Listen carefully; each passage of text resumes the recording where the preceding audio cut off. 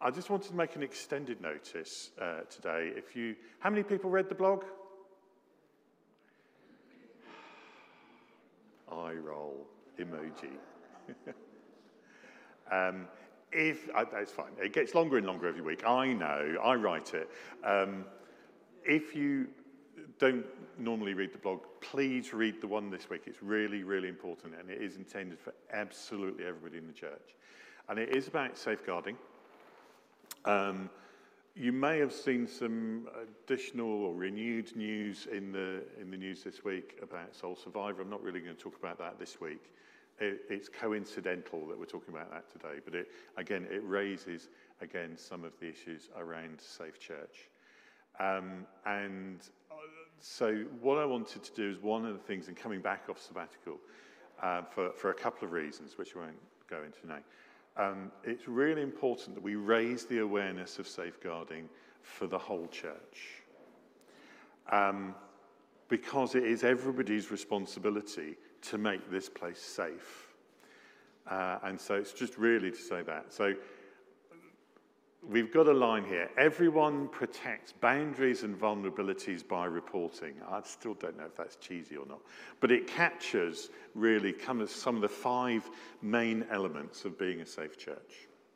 Now, it is undeniable that the church in the past has not been safe. And there are survivors who bear those scars today. So the reason this is important is to make sure, as far as is possible, that doesn't continue to happen. So it's really, really important. Everyone protects boundaries and vulnerabilities by reporting.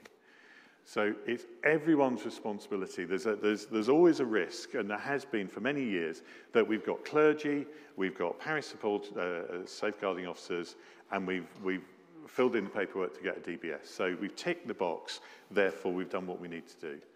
Actually, it's so much more than that. It's about having a culture of being aware of concerns, which means it's everybody. Now, different people would react in different ways if there were a concern, but it's everybody's responsibility to be the eyes, the ears, and it says there, the heart of a safe church. So this is for everyone here and everyone who's not here. So everyone protects. Safe Church intends to protect the vulnerable and the innocent. That's really important. Because there's this kind of narrative which is, we couldn't do that because of safeguarding. And it's like this negative thing. And, that's understandable because sometimes we can't do things in the way we want to because of the things that we put in place. But we put them in place for 2 reasons. One, to protect the vulnerable, and that is primarily children, anybody under the age of 18, and those who are over the age of 18 who have some form of vulnerability. It's to protect them, but it's also to protect the innocent. So to give an example, we say that you shouldn't be on your own with a child. Now, if a child is harmed, they fall over or whatever happens, and there's nobody else there to witness it, then the finger points at you, the adult. So safeguarding is there not only to protect people from harm, but also to protect other people from accusation. So it protects the vulnerable and the innocent. And where we have a church which is obviously making every effort to be safe as possible, then perpetrators, and we will hear later today in our reading that there are people who wish ill on others, will be put off because it's not a safe place for them to do what they want to. Does that make sense?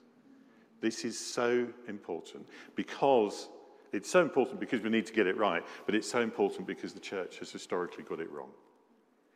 But we're moving away from there. And if anything, the church is safer now than it's ever been, sadly because of what's happened in the past, which has come to light. So everyone protects boundaries. So boundaries might be physical, they might be emotional, they might be spiritual. We need to respect people's space, and we need to not put ourselves in a position where something could be misinterpreted as well as some harm could take place. So we gave the example of not being alone with the child. It relates to touch. It relates to proximity. It relates to the words that we use. It relates to a whole manner of ways in which, inadvertently or by design, harm can take place. So we need to respect boundaries. And if there's a place in which safeguarding gets a bad rep, it is about those boundaries. But they are so important to have in place. And vulnerabilities. Power imbalance is always in place where abuse takes place. Somebody has a greater power than others. And that's a very sort of complicated thing. You know, as clergy, there's this bizarre deference towards clergy or whatever, which is true, but actually some have abused that. And we might not even know it's there. In a conversation, if I'm wearing a collar and you're not, there is an imbalance in power, even if we don't recognize it consciously. So always think about, is there an imbalance in power here? So again, talking to or praying with a child, for example, as an adult, there's an automatic imbalance in power.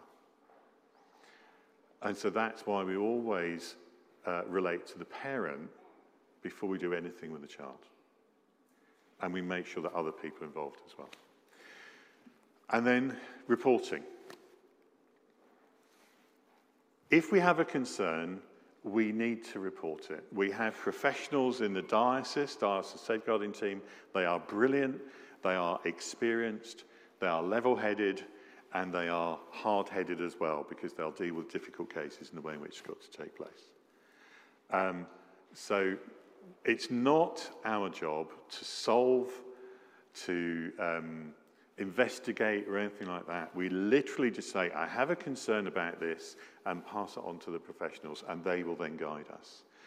People now know that if they come to me with something around safeguarding, my first thing I'll say is phone the diocesan safeguarding team and get the advice. And they're very happy, if we go to them with something minor and they say, no, that's okay, you can deal with it locally, you don't need to worry about that. They'd rather have that conversation than pick up the pieces once it's a horrible mess. And so early reporting of concerns is really, really important. So everyone protects boundaries and vulnerabilities by reporting. Maybe it is cheesy, but it is the essence of what we need to be, our culture needs to be, to make sure this is a safe space for everyone. Is that okay? Now, that may raise a number of questions for you today or later. We'd love to have kind of follow-up workshops or something like that, just so that we can continue this conversation and be encouraged by this. You know, it's not to place an extra burden on everyone. It should naturally be who we are, so that everyone can remain safe. Is that okay? So this will continue that work. I was going to say any questions, but we'd probably better move on. But if you do have any questions, catch me at the end. And I'd love to build those questions into some follow-up work as well.